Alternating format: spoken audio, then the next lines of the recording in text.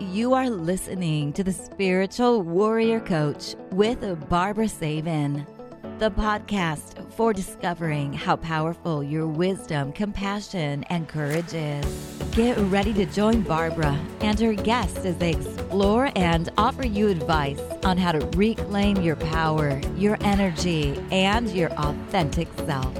And now, here's the host of the show, Barbara Savin. Well, thank you for joining me today and welcome. I am Barbara Savin, your spiritual warrior coach, and I am here to help you reclaim your power, your energy, and your authentic self. You know, I am a clinical medical hypnotherapist, Reiki master and teacher, energy healing specialist, life coach, and best-selling author of Gentle Energy Touch, The Beginner's Guide to Hands-on Healing. You know, I have been helping my clients for over 35 years. And the older I get, the more wisdom seems to come through. So isn't it time that you believe in yourself? You know, your mind is going to provide you with your greatest challenges in life because it's so very, very powerful. So let's use it for positive thinking, creating harmony, balance, peace, love, happiness, and anything else that your heart desires. Because one day the world will tap you on your shoulder and say, this is your time to shine. And speaking about a shining, incredible lady, I'm going to bring her on right now. Hi, Denise. How are you? Hi, I'm good. I'm so happy to be here. Thank you for having me, Barbara. Oh, thank you. And I'm going to tell my listeners a little bit about you. You know, Denise grew up loving all animals. And as an adult, she developed a passion for rescues. And in addition to writing, Denise volunteers for local animal shelters.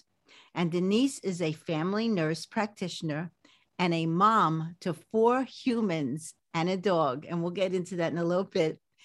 A forever family through adoption, which all started with her beloved pet, Harley. And she believes animals teach us very important lessons. And boy, do I know that that is the truth.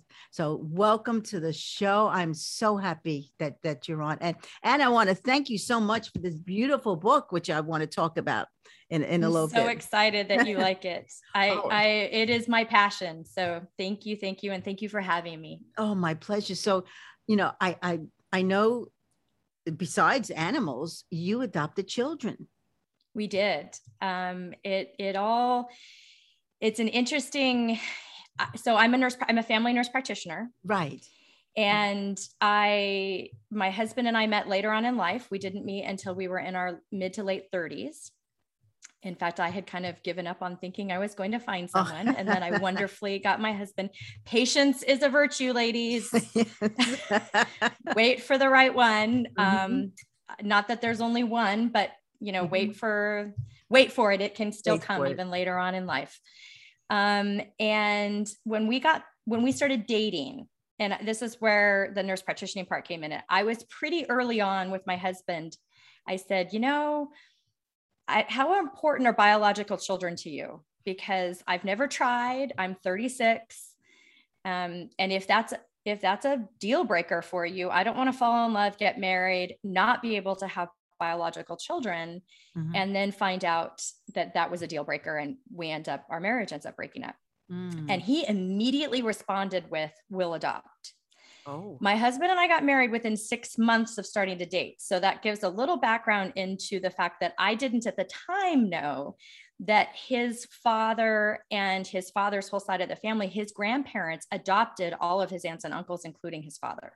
Wow. So adoption was already part of his story.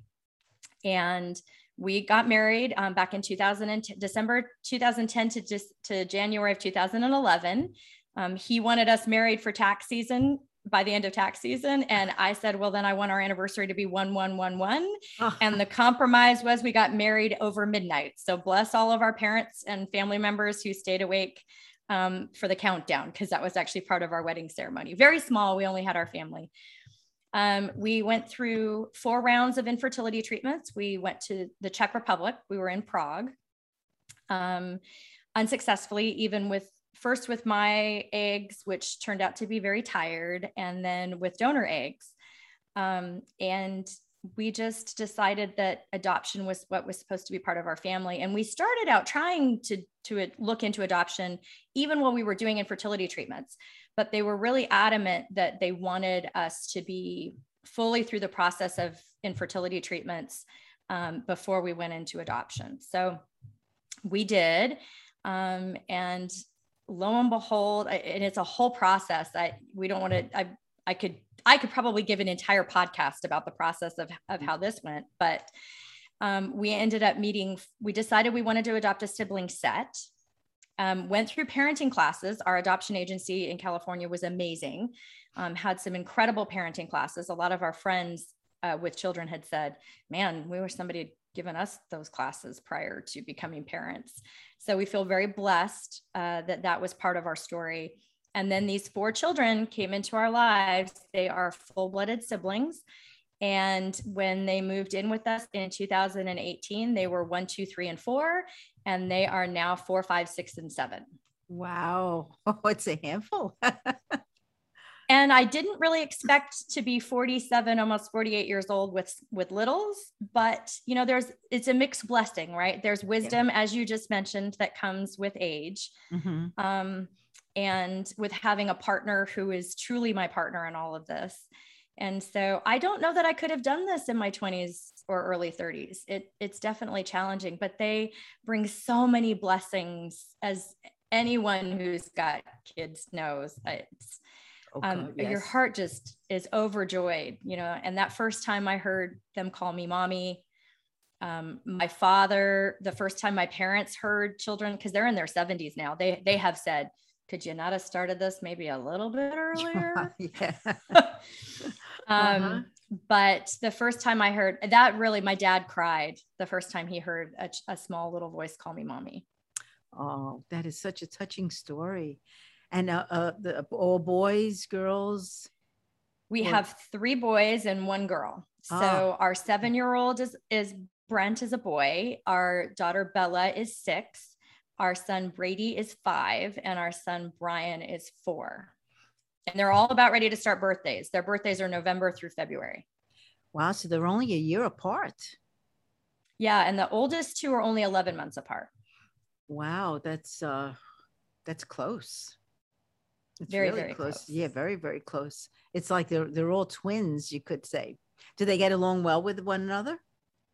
They do. They're toddler elementary school children. So we all know that can lead to battles, but it also leads to best friends. And, sometimes it takes, my sister and I were probably in our 20s before we realized we really had our best friend in our sister, because we were 3 years apart.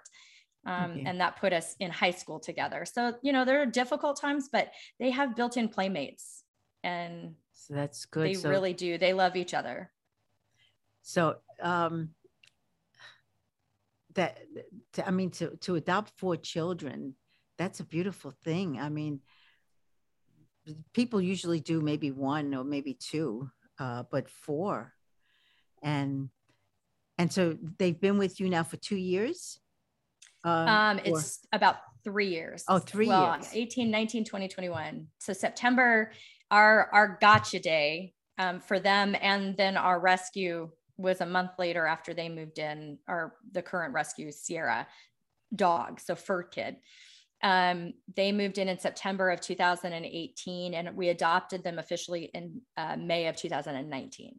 So it's a long process to do this. It is, but we actually had a much quicker process than a lot of families do. A lot of families go through, and it really is a very emotional time when you're in those stages prior to adoption. And, I think we'd be remiss if we didn't tell an adoption story where we also talk about the love of their birth parents, at least through their birth mom. We know how much their birth mom loved them. She did what was right for them.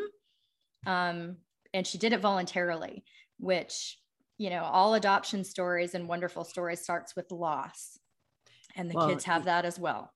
But did they know their regular mom?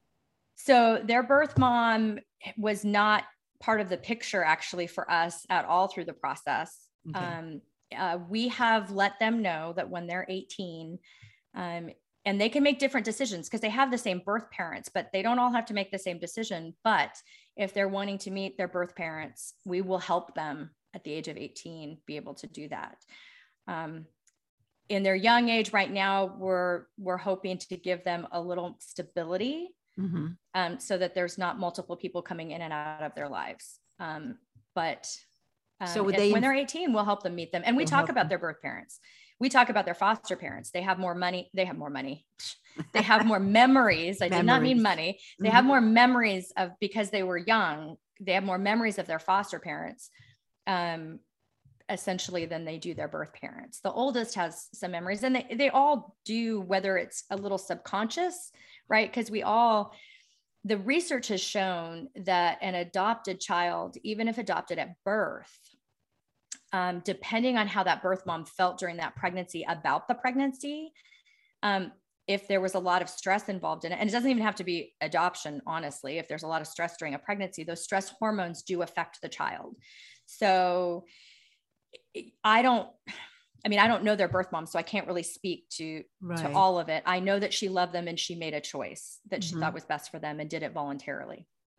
But if there was any what they've found through research is that while you're pregnant, a mother who's excited to be pregnant and is talking to their baby and rubbing their tummy and connecting with their child, that releases certain hormones, as does the hormones that get released if you're stressed about the pregnancy and you're not connected with the pregnancy, and you're separating yourself out mentally from that pregnancy. That actually affects children as well. So the research, Texas Christian University has some of the research that I'm most familiar with, and I can't quote statistics, but that even children that are adopted at birth that have had that kind of disconnection during the pregnancy have trouble with connection and bonding, potentially can.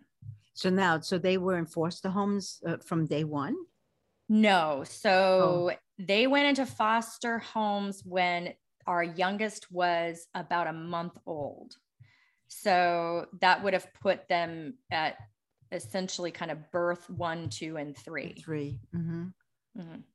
Wow. I know my husband was in foster homes. His mom died right after giving birth to him, so he never knew her. And his father, it was him and his sister Isabel, and he just, of course, couldn't take care of them because he had to work and make money. And they were in and out of foster homes.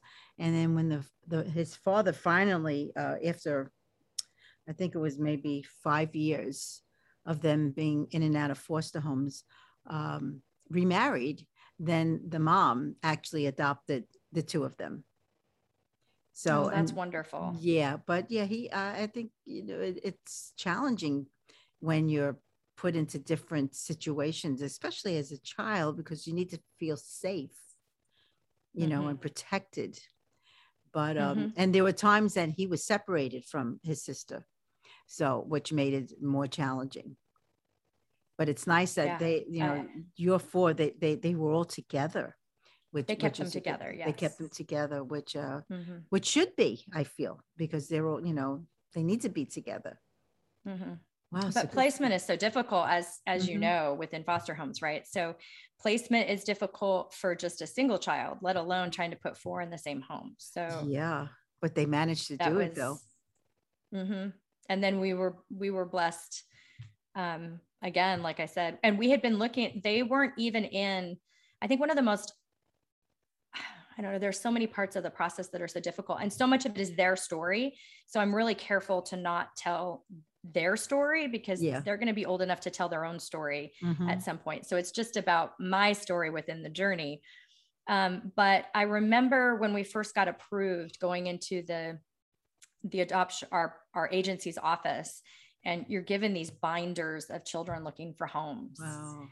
And you just, like, you honestly, we knew we wanted a sibling set, and we knew that we wanted because, you're given, I don't know if you know this or not, you're given, okay, you're approved for, this is the Gruzensky family. They're approved for 2 to 4 children, age up to 10. So we went to a, I don't know if you've ever seen Instant Family. They have that kind of park scene where Instant Family it was written by somebody who went through the adoption process. He pretty much told his and his wife's story. And so those scenes were very real. We didn't end up going to a park where you met up with children in real life. They have those, we just couldn't go to the one that they had. So instead we were in the office with these binders, and it's absolutely heartbreaking. So you literally look for, okay, wait, where's the sibling set? And then skip to the sibling set so that you're not looking into all of these eyes. And then we went to what I essentially called speed dating for adoption, where they had social workers come from different counties in the area, and they had some children that were available for adoption. You do this picture collage of your family that tells a little bit of your story. You come with a stack of the pictures, and you get lined up, you get to the front of the line, and you're like, we're the Gruzensky family. We are approved for XYZ, kind of like I just said. And here's our collage. And do you have any children that meet that? Wow. Okay. That meet that criteria. And so it really did feel like speed dating. And although none of those children ended up coming to fruition for us, our children weren't actually in any of the books. They weren't in any of, I'm not sure why, but they weren't. But by meeting that social worker there, one of those social workers is how we ultimately learned of our children. Oh, what an incredible story. I hope you're writing a book on this. We definitely, I keep having people ask on my blog, because I've told my infertility story on my blog. But I haven't yet got to the stories for the kids, and people keep asking. And part of what I say is, this is a much more difficult, the infertility I could write about and I can talk about till kingdom come, but I have to be so careful. There's four little hearts that are going to listen to the story. So I think what I'm going to end up doing is I'm going to write them each a letter about my dreams for their lives, and kind of interweave each of their personalities into that without telling their story, because that's not my place to tell their story. It's their story. Yeah, I understand that. Wow. It's so not now. I mean, you have a family of 4 beautiful children, and you also rescue animals. Yes. And it started there when I was single and living in Florida, and adopted Harley came into my life. So that was my first rescue on my own. My parents had done some rescue, but Harley was my first dog. Harley. That was, he was all mine. So I was working in an emergency room in Florida at the time, in Miami Beach. And I had been kind of looking for a companion. A bunch of my friends had dogs.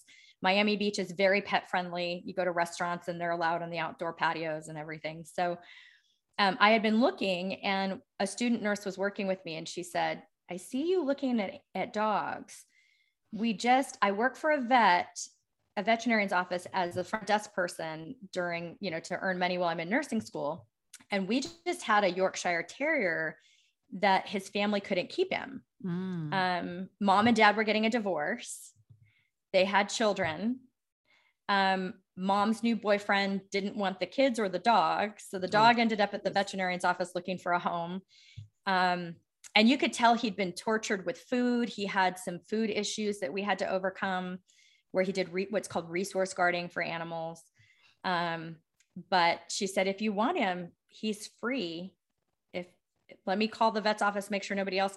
And one of the mother's friends had taken him home, and in one day took him back, because she said, all he wants to do is be on my lap. I can't stand this. I don't want him. So he had about 24 to 48 hours with this other family after being shifted around. Oh, poor thing. So the poor little thing was just, he was so timid and shy and afraid. But we became the best of friends, and I had him he was with me for 5 years before I met my husband. So we moved to Rhode Island together. He loved to be with me wherever I went. So he would travel in the car with me.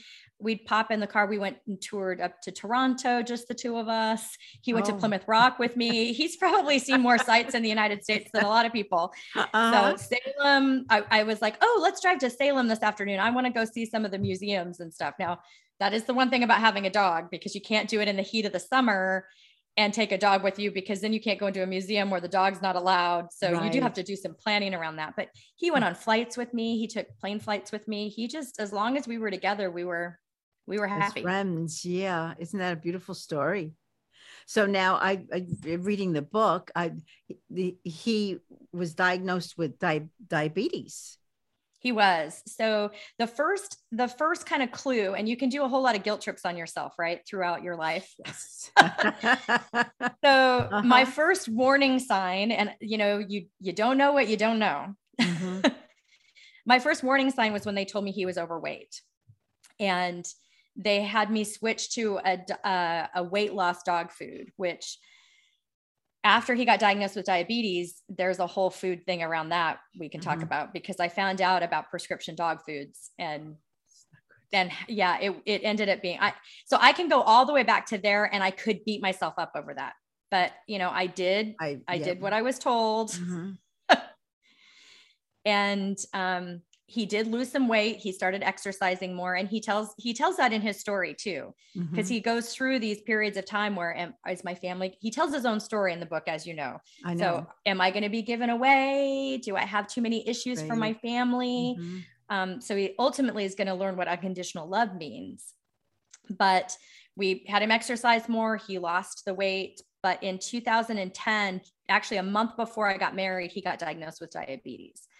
I called up the vet's office and I said, look, in a human, peeing more frequently, he's having accidents when he was potty trained, and he's drinking more water. And in any of my human patients, I would be looking for diabetes. What is that in a dog?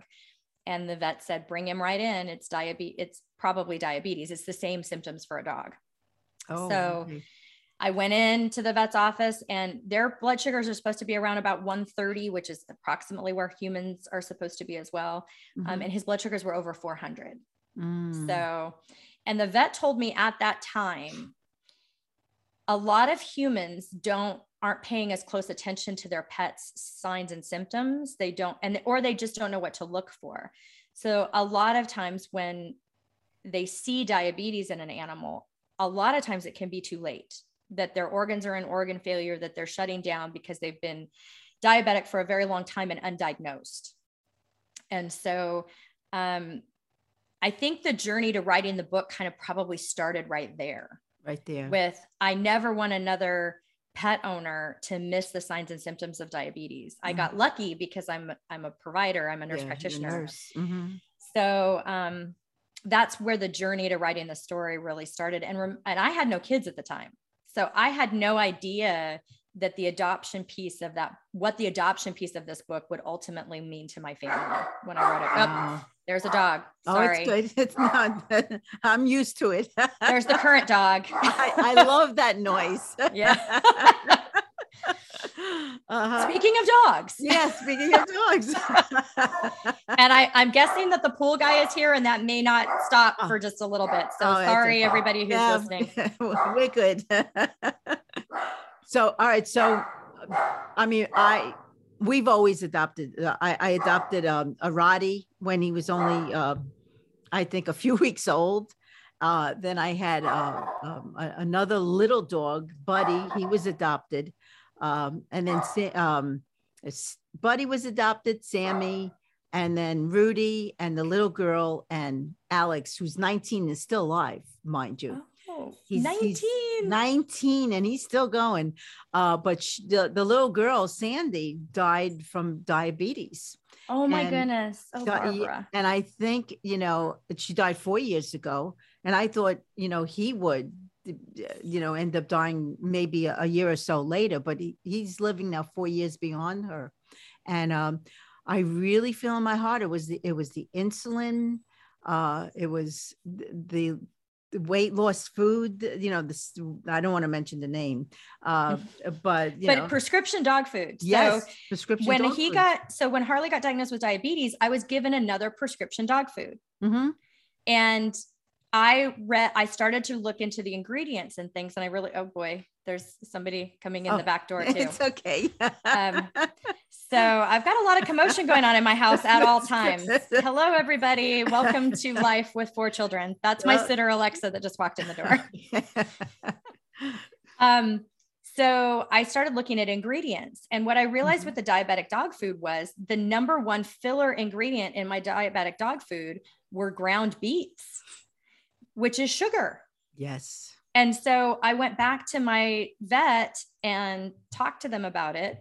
And they called the company, the prescription dog food company, and talked to them. And what their response was tell your client to stop picking apart little bits of the dog food. Oh. And when the vet said it to me, they said it to me and they went, it's okay. Go figure out what you're going to feed him. And then just let us know. We get it. We understand. So I probably know more about pet nutrition now and pet fillers look like. I know more about pet food now than I probably know about human food, because I send my humans to a nutritionist when it gets a little bit above, because I always say, family practice, we know a little bit about a lot of things. So when we dive too far deep, then I got to send you to a specialist. So I do send a lot of my patients to nutritionists.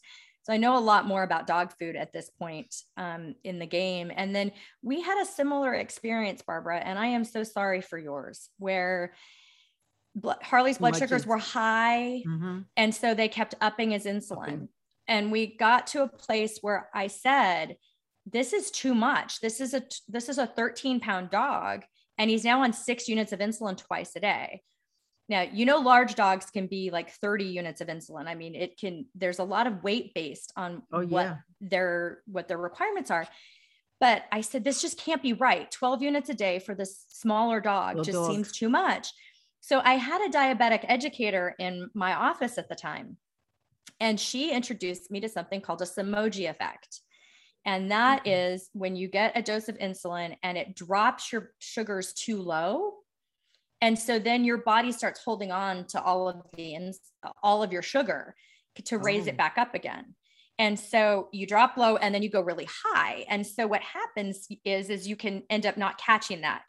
And the way to catch it is really through a glucose curve, which vets offices do frequently. One of my hacks, my financial hacks to having a pet with special needs, is to do as many things as you can at home. So my vet's office was charging about $20.50 at the time. This is years ago, right? 2010, to do a glucose curve, which you take a fasting blood sugar in the morning, and then you feed them, give them their insulin, and you do blood sugars every 2 hours after that. And what we found in it was that Harley was doing that exact same thing. So instead of needing more insulin, he was needing less insulin. I ended up getting a glucometer, and I ended up doing his blood sugars at home, which if you think about $20.50 into a 12-hour period, 6 of them, that's a lot of money at the vet office. So yes, we used to bring her all the time because we didn't know how to do it. Yeah. So I did learn. There were some, I keep telling myself I should do a YouTube video training on how to do it, but there are a lot of YouTube videos out there on how to do it. And I no longer have a diabetic dog. Sometimes you can use their ears. Sometimes you can use their paws, but unfortunately with Harley, we had to use his inner lip. None of those gave us enough blood supply to get a specimen from him. Okay. And when his sugar was low, you could see it. You would lift up his lip and I could see how white his mucosa looked. And I would know. I would apologize to him right from the beginning. I'm like, little man, I'm sorry. This is probably going to take more than one stick to get the blood from you. And it did. But I know he knew he felt better with insulin, because you could call him for his insulin. He did not like the inner lip pokes, but he'd get them done. Sometimes it took 2 people, depending on how he was feeling that day. But if I called him for his insulin, if I went to the refrigerator and I called him for his insulin, he came running for his shots twice a day. So I know that little guy knew that he felt better when he started getting the insulin, when we got the dose right. So it turned out that rather than increasing, we needed to decrease his dose. Decrease it. Yeah. And I think that's what the problem with mine, and then she ended up having convulsions. And my heart. And that was horrible. Just, I mean, I can't even describe what went on, and I was by myself at the time, because my husband, he went to Florida, and he was coming home that next day, and she ended up dying that night. And, there's not, what can, when they're, they're constantly convulsing, you bring them to the emergency room, they're trying to help them and it's just not happening. Yeah. So, it was my a heart tough breaks decision. for you. Yeah. Thank but you. we can't do the coulda, shoulda, wouldas. No. We think about the Rainbow Bridge. Yes. They're waiting for us there. Mm-hmm. That's my next book, by the way, is going to teach kids about grief when I can get around to it. I have a stack of books to write the next life lessons for friends about grief. But I love the Rainbow Bridge. Anybody, if you're a pet owner and you don't know the Rainbow Bridge, you need to know the Rainbow Bridge. They're waiting for us. And the minute they see us come, there comes the running and the licking and we're all together again. And I really feel, as a healer, I when I do sessions, I can actually see people from a different vibration, people that have passed over and stuff. So I know, because I can see and feel and hear that there is something else, that when we leave our physical body, the physical body leaves, but the energetic body doesn't. And then we're all together again. And it's so just such a beautiful, it's the Rainbow Bridge, thought of being all together again and having and seeing them suddenly stop and they go away from the other animals that they're playing with. Yes. It's because they see you in the distance. That's just such a, and I look at our whole family as who rescued who, right? Like that saying of who rescued who, that's all of us. Yeah. Yes, we were able to rescue 4 children and a dog and a fur kid, but they rescue us right back. All of us. We know that, that blood pressures drop. Animals have taught my children to be more gentle. They need reminders sometimes, but early on, I would hear Sierra growl in the background and I'd be, Sierra's saying, no, thank you. I don't know where you're at, but Sierra's saying, no, thank you. Can you stop whatever you're doing? That Sierra's saying, no, thank you. Yeah. Animals show us that. True unconditional love without a doubt. Yes. They don't say, well, you need to do this for me and I'll kiss you and hug you. No. Well, and they're so forgiving. Yes. As you know, through rescuing animals, they have been through some pretty traumatic things. And sometimes we won't ever know their full story, but their ability to forgive humans that have hurt them in the past. They didn't end up in a shelter for no reason. Kids don't end up adopted for no reason. Well, I know when we adopted Sandy and Alex, I called them my little girl and little boy. They were maybe about 6 or 7 months old. And this is right. I had lost Sammy, my Roddy, a year before. And I said, all right, I can't go through this. And at first it was Buddy, then Sammy. And the heartbreak was like something I've never experienced with the two dogs. And we were walking somewhere and there was a dog adoption. I just happened to look over and the two of them looked right in my eyes. And I said, all right, no, I have to leave. But it was like a psychic thing. They connected with you. Oh my God. And then the gal had packed up all the animals, that weren't adopted. And I ran over to the truck and I said, please, I need to see these two, and she's, oh, which two? And I, explained it and she's, oh my, no one wants to adopt them. They're not friendly. Just like that. I says, please, I'm begging you. What a way to not get them adopted. Exactly. Right. So I says, please, I'm begging you, just, take them out so I can, see, feel them. So she took out the little girl first and the little girl just jumped on me, was licking me like crazy. And the lady was like, oh my God, and then she took out him, Alex, and the same thing. And she says, this has never happened. I says, well, because maybe the right people just haven't come along. I said, so I'm taking them home. And we took them home. Yeah. And what a wonderful story about them too. Cause they did, yes. They found their people. They did. And she says, everyone, somebody actually adopted them and brought them back. and what trauma for them. And that's so difficult. Yeah. Oh yeah. And I says, they're mine. I says, and they had some issues, but we were able to overcome everything with them. And they were two of the most loving ever, dogs. And when I would need look, people that'll be patient with them, because exactly. rescued dogs, rescued children, rescued people. Yes. We all need patience. I am constantly apologizing to my kids. I'm a new mom with 4 kids. I got thrown into it, and I'm very sorry for you kids, but I'm learning as we go, and I make big mistakes.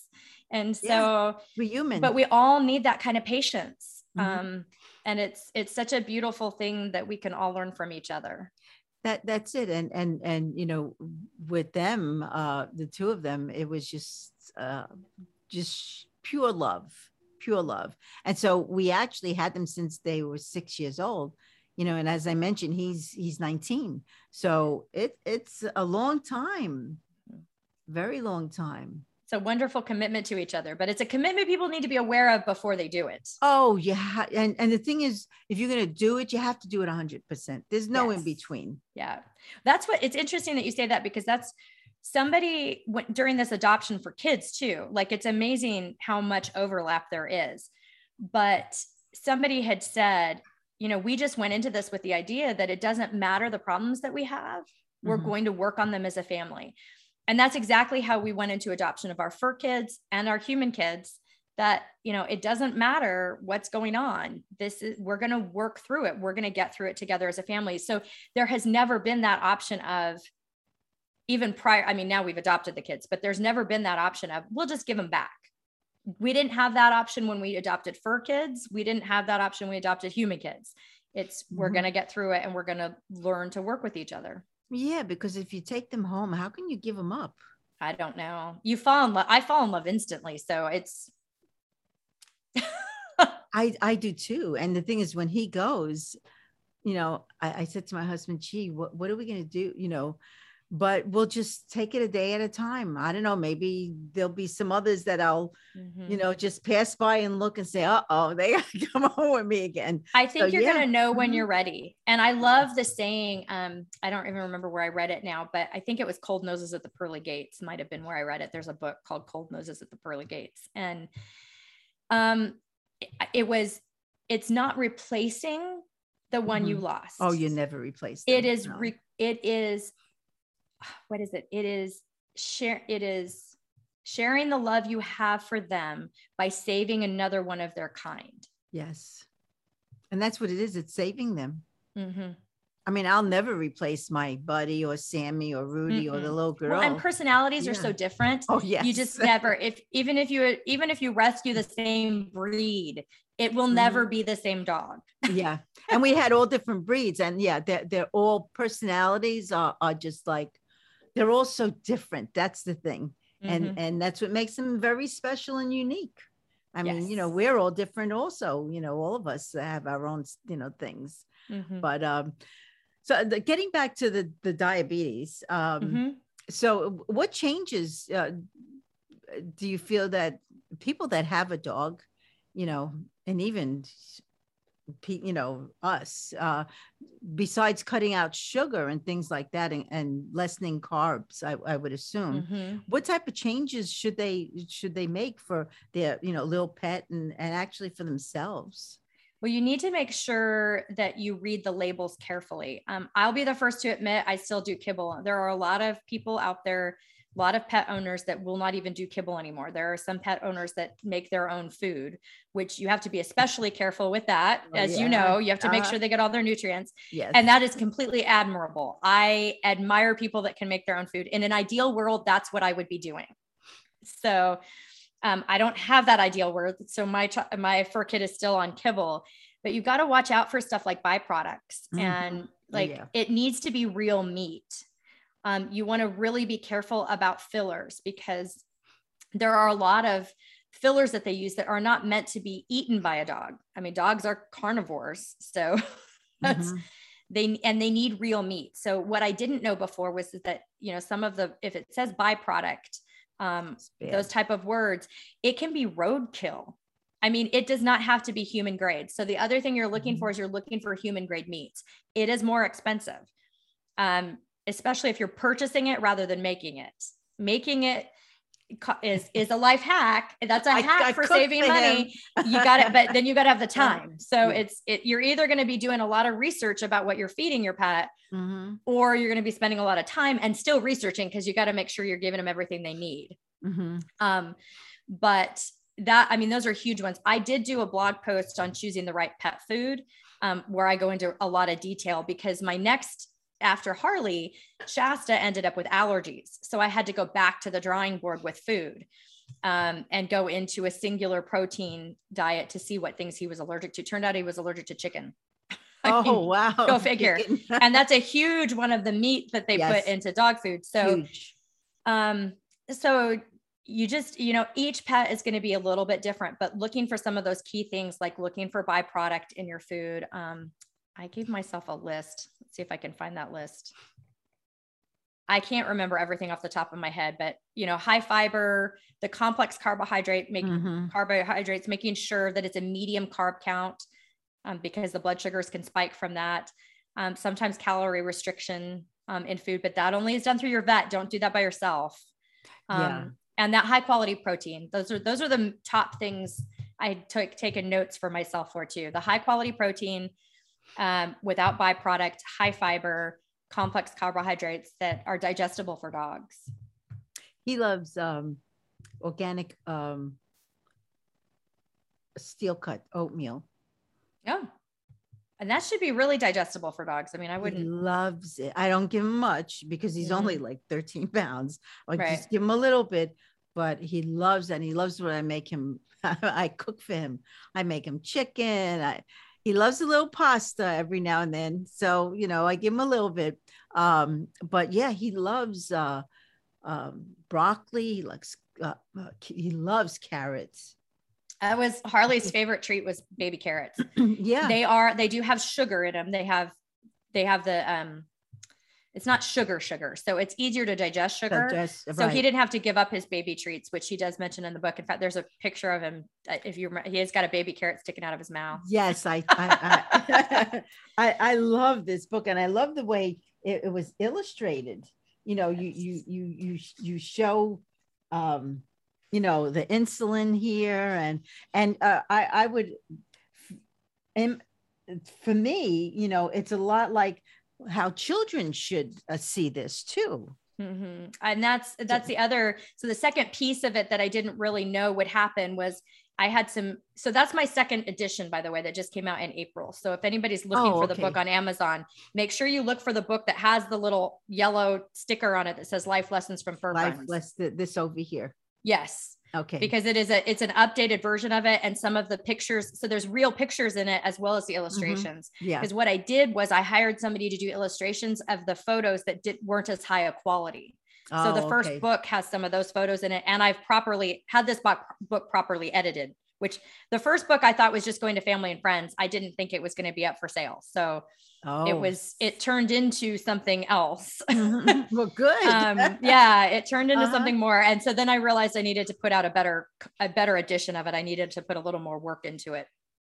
But my junior editors on my first edition, I literally woke up one morning and kind of wrote everything. And so I called them my junior editors, and there's actually a dedication from them in the book. It might be on the back of the new book may have it on the back cover. But the one junior editor, she read the book, and eventually a few months later had gone to her parents and said, I'm needing to go to the bathroom more frequently, and I'm feeling really thirsty like Harley did in that book. And they took her into the pediatrician, and unfortunately she ended up with juvenile diabetes, but they knew it earlier because she had junior edited my book. Wow. Again, it was one of those surprise things. I had really written the book as a memorial for myself. I had lost Harley at the time I wrote the book. And you did. Okay. My mom had said, you used to love to write, so why don't you write? And so that, let him continue to be a piece of your life. So I woke up one morning and the story was in my head, and I sat down and wrote it down. And then it continued to, so that, like I said, I thought I was going to go into Shutterfly, get a few copies of the book made. I took some pictures, threw them together, and thought, this will just be for my family who loved Harley too. Mm-hmm. And then I had people start asking, then, my junior editor ended up, and I went, oh, wait, that's a thing I never thought about. And then I had people asking for the book. And then I went back to the conversation with the vet when I wrote it. And I was like, oh yeah, there are people that don't know what the signs and symptoms are to look for. Mm-hmm. So there were all of these pieces that I hadn't realized were going to ultimately fit together. And then there was the adoption piece that, until one of my kids picked it up and read it and was pointing out similarities. And I was like, oh my goodness, you've got to be kidding me. Why was that not obvious to me too, that adoption was a piece of this as well. Yeah. So many wonderful surprises throughout it. And he came into your life for a reason. Yes. Yes. And he was really the first time, and people that aren't huge pet people are going to think this sounds crazy. So sorry, I'm a little bit crazy. Me too. So it's okay. But yeah, I was in my 30s and I wasn't married. And there is a piece of me that when Harley came into my life, I got to be a caregiver for a pet that was fully dependent on me and was showing me unconditional love. Mm-hmm. And I really did not feel that pressure, like I want children. And so I need to find the right person. And it doesn't matter who they are. I want to be married when I have children. And so I'm going to marry somebody who may not be the right person so that I can have those children. He filled a piece of me that'll never happen again, right? Each of our pets are special in different ways. Everybody's children are special in different ways to them. They all mean different things to us and all have different personalities. Harley filled that piece for me. And when he passed, it was a huge piece of my heart. This had been my companion for all these years. And he had been kind of my everything for a while. I had great friends. I had a great community of people. I have a wonderful family, but he was my all-time companion for 5 years before my husband came into my life. Yeah. But I realized that through those 5 years, I was more content than I had been before.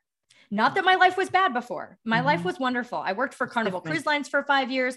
I traveled the world. I did wonderful things that I could not have done with a pet, but I was very, very content with where my life was in a way that I hadn't been before. Oh, I know they are special, aren't they? Yes, very, very much so. And I feel, rescuing animals probably is the best thing that we can do, because there's so many of them that need There's rescue. So many of them that need homes, just so many that need homes. I just had my children go, and we did our first, my husband and I and my kids, we did our first charity dog walk for a local shelter here in the area that we live in.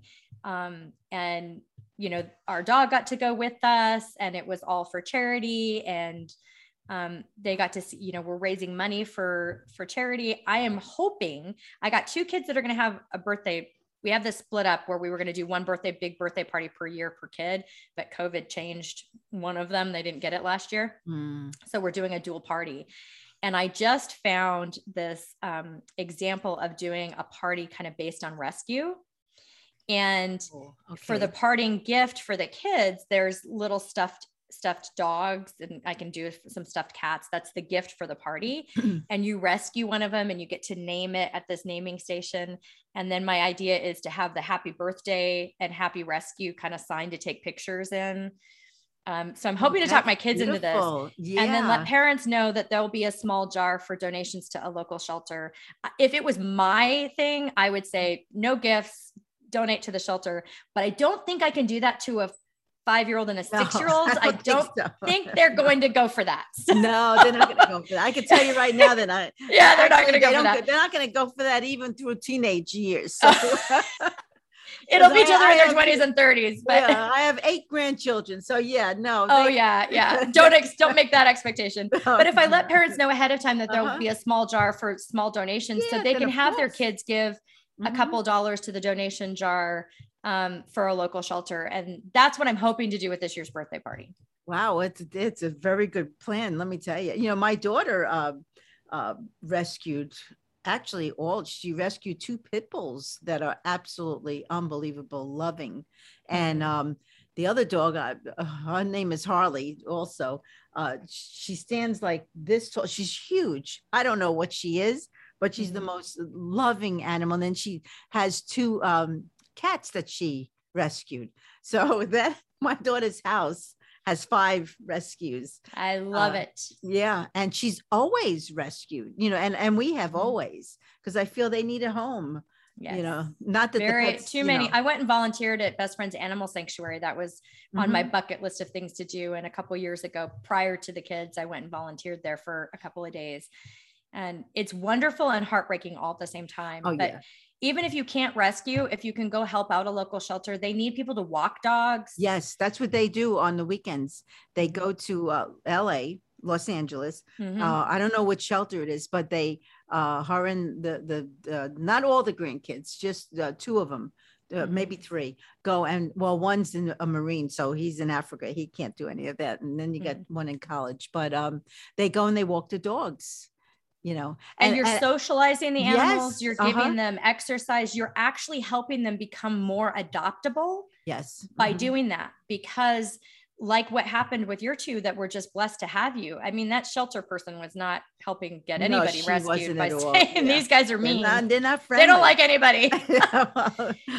But volunteering is just, and so as soon as I can get my kids into doing it, although I understand after just even this dog walk, it was a shelter walk because they brought shelter animals that needed to be rescued to the walk. And my kids were begging for one of the cats. That's what happens. Yeah. That's so, how but my husband is a one animal. When we got married, so I had Harley. When we got married, he had only lived in a home where pets were outside. He'd grown up on a farm in Oregon and pets were outside. They were not part of the family and in the house. So this was a huge change for my husband. And he loves our animals. He loves our dogs. It taught us about talking about children. Harley gave us a lot of very good life lessons about talking about kids. Cause we had it for the first, I don't know, probably year of our marriage. There was a weekly conversation about the dog. Well, yeah. Mine always slept with me, with us. Even the Roddy would sleep with, not much room for us to sleep. I was going to say, have you seen the memes about the dog taking over the bed? Because that's about what that sounds like. That's, at one point we had Rudy, the little girl, and Alex, the 3 of them. Lucky for us, they were all under, they were like between 13 and 15 pounds, but one would sleep by my head here. The other one would sleep here. I mean, I wouldn't have blankets many nights. I wasn't able to actually move without them doing. Amazing what we do for our animals. Cause you'll just stay curled up in the same spot while they take up the bed. Well, I don't want to disturb the dog, so I don't want to move. That's what I do with Alex. I do not want to disturb him. And I leave him alone. I say, okay, I can have this much blanket. We're good. As long as some of me is covered, I'm okay. So we do. We'll do anything for our pets. Anything. Definitely. I've always said that. I've always said that. So, wow. So, all right. So you have the 1 dog and the 4 children. Where do you see yourself if, and you're a nurse, you're still a nurse, right? I'm still a nurse practitioner. I still see patients. I work out of an internal medicine practice, and I see patients 3 days a week. So I want to continue writing. I just got accepted into a genomics program. It's about genes. So I've been doing early detection screenings for genetic mutations for cancer risk for my patients. I just started doing that in April. And I got accepted into the City of Hope's 6-month course to be certified in it. So I start school again for that. I'm a lifelong learner. I love to continue to learn. And I like to be able to bring my patients more preventative or early detection management for their health. Instead of sticking a Band-Aid on something that's already broke, I'd like to try to help prevent. So the good news is that medicine has started to shift that direction somewhat. Yes, I've seen it a little bit.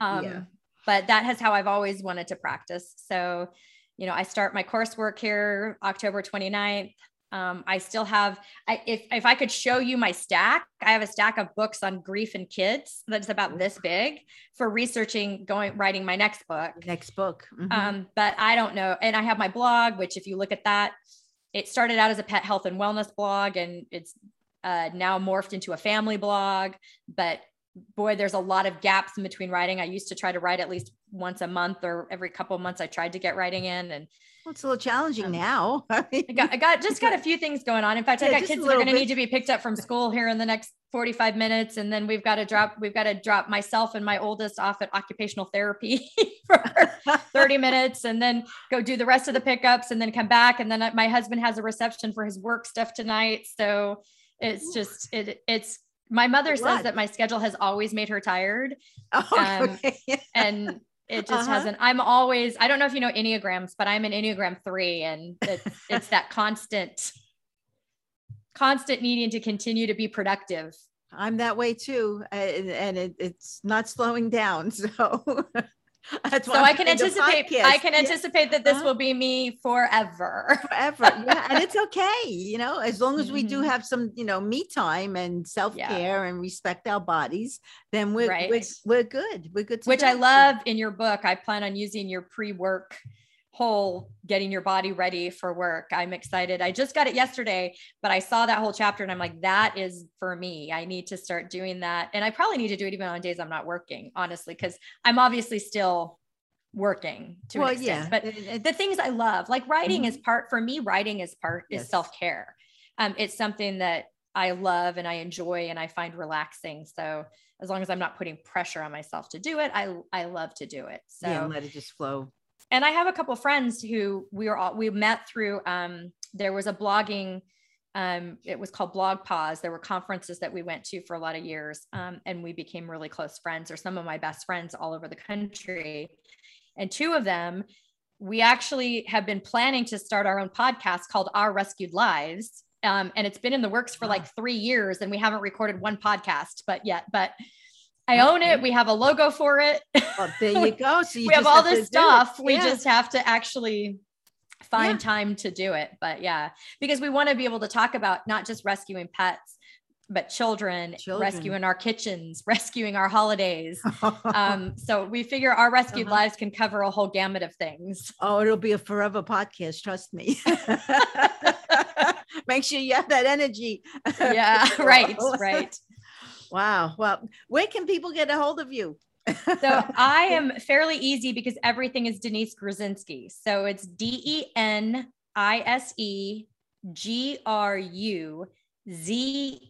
as in Nancy, SKY, thanks to my husband. So it's DeniseGruzensky.com. Okay. I'm at Denise_Gruzensky on both Instagram and Pinterest, both, although Pinterest I'm not on very often. And then Denise Gruzensky is my open page on Facebook. And I'm pretty active on Facebook and Instagram. Oh, so I have to check you out there because I found you, through the podcast company. And yes, I want to do the reverse too. So I am so excited to have found you. Like, I think I mentioned when we started, I just listened to your podcast with the principal and went on and signed up for her class and bought the 2 books she talked about during that podcast. She's incredible. That lady, she's unbelievable. I mean, everybody has their own special uniqueness about them. And their gifts that they need to share, like you.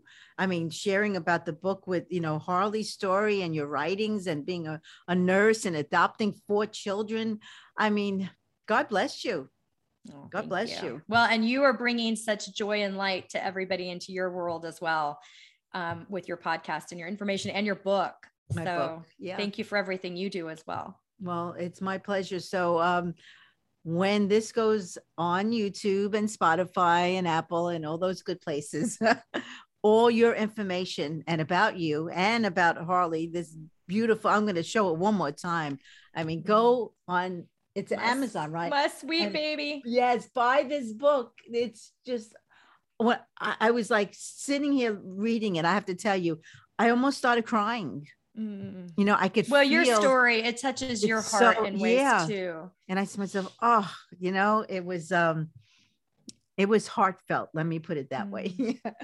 Without getting emotional right now. But I thank you so much for coming on. Thank you for having me. This has been such a pleasure chatting with you. Oh, same here. And I hope to stay in contact with you. Yes, we will. Believe me, we have a lot more to talk about. All right. Well, I want to just thank everybody for listening today, and a very, very big thank you to my guest, Denise. And I hope you heard what you needed to hear. And go on Amazon and again, buy that book, Harley's Story, and look her up. She has especially on Facebook, she has so much information to offer to everybody. So again, thank you for listening, and visit me at motivateyourlife.net. And also please visit my YouTube channels. I have one called Barbara Savin, and there's meditations for grounding and sleep and relaxation. And my new YouTube channel, The Spiritual Warrior Coach. Please subscribe and like. And listen to all the amazing, wonderful guests that I, have on there, including Denise today, who's been just amazing. So much information, and thank you. And for those of you maybe interested in learning energy healing, go on Amazon and check out my book, Gentle Energy Touch, The Beginner's Guide to Hands-On Healing. I'm going to do the same. Thank you. I'll put you right on. So let's see. Okay, you can show it. There we go. I should have a copy of my book in front of me. Oh, thank you, Denise. So, thank you for listening again, and have a beautiful week filled with love and with light. Love, Barbara. Please visit my website www.motivateyourlife.net or email me, barbarae7@aol.com. Visit and subscribe to my YouTube channel Barbara Savin and the Spiritual Warrior Coach podcast. My guest today was Denise Gruzensky, and for more information visit www.denisegruzensky.com.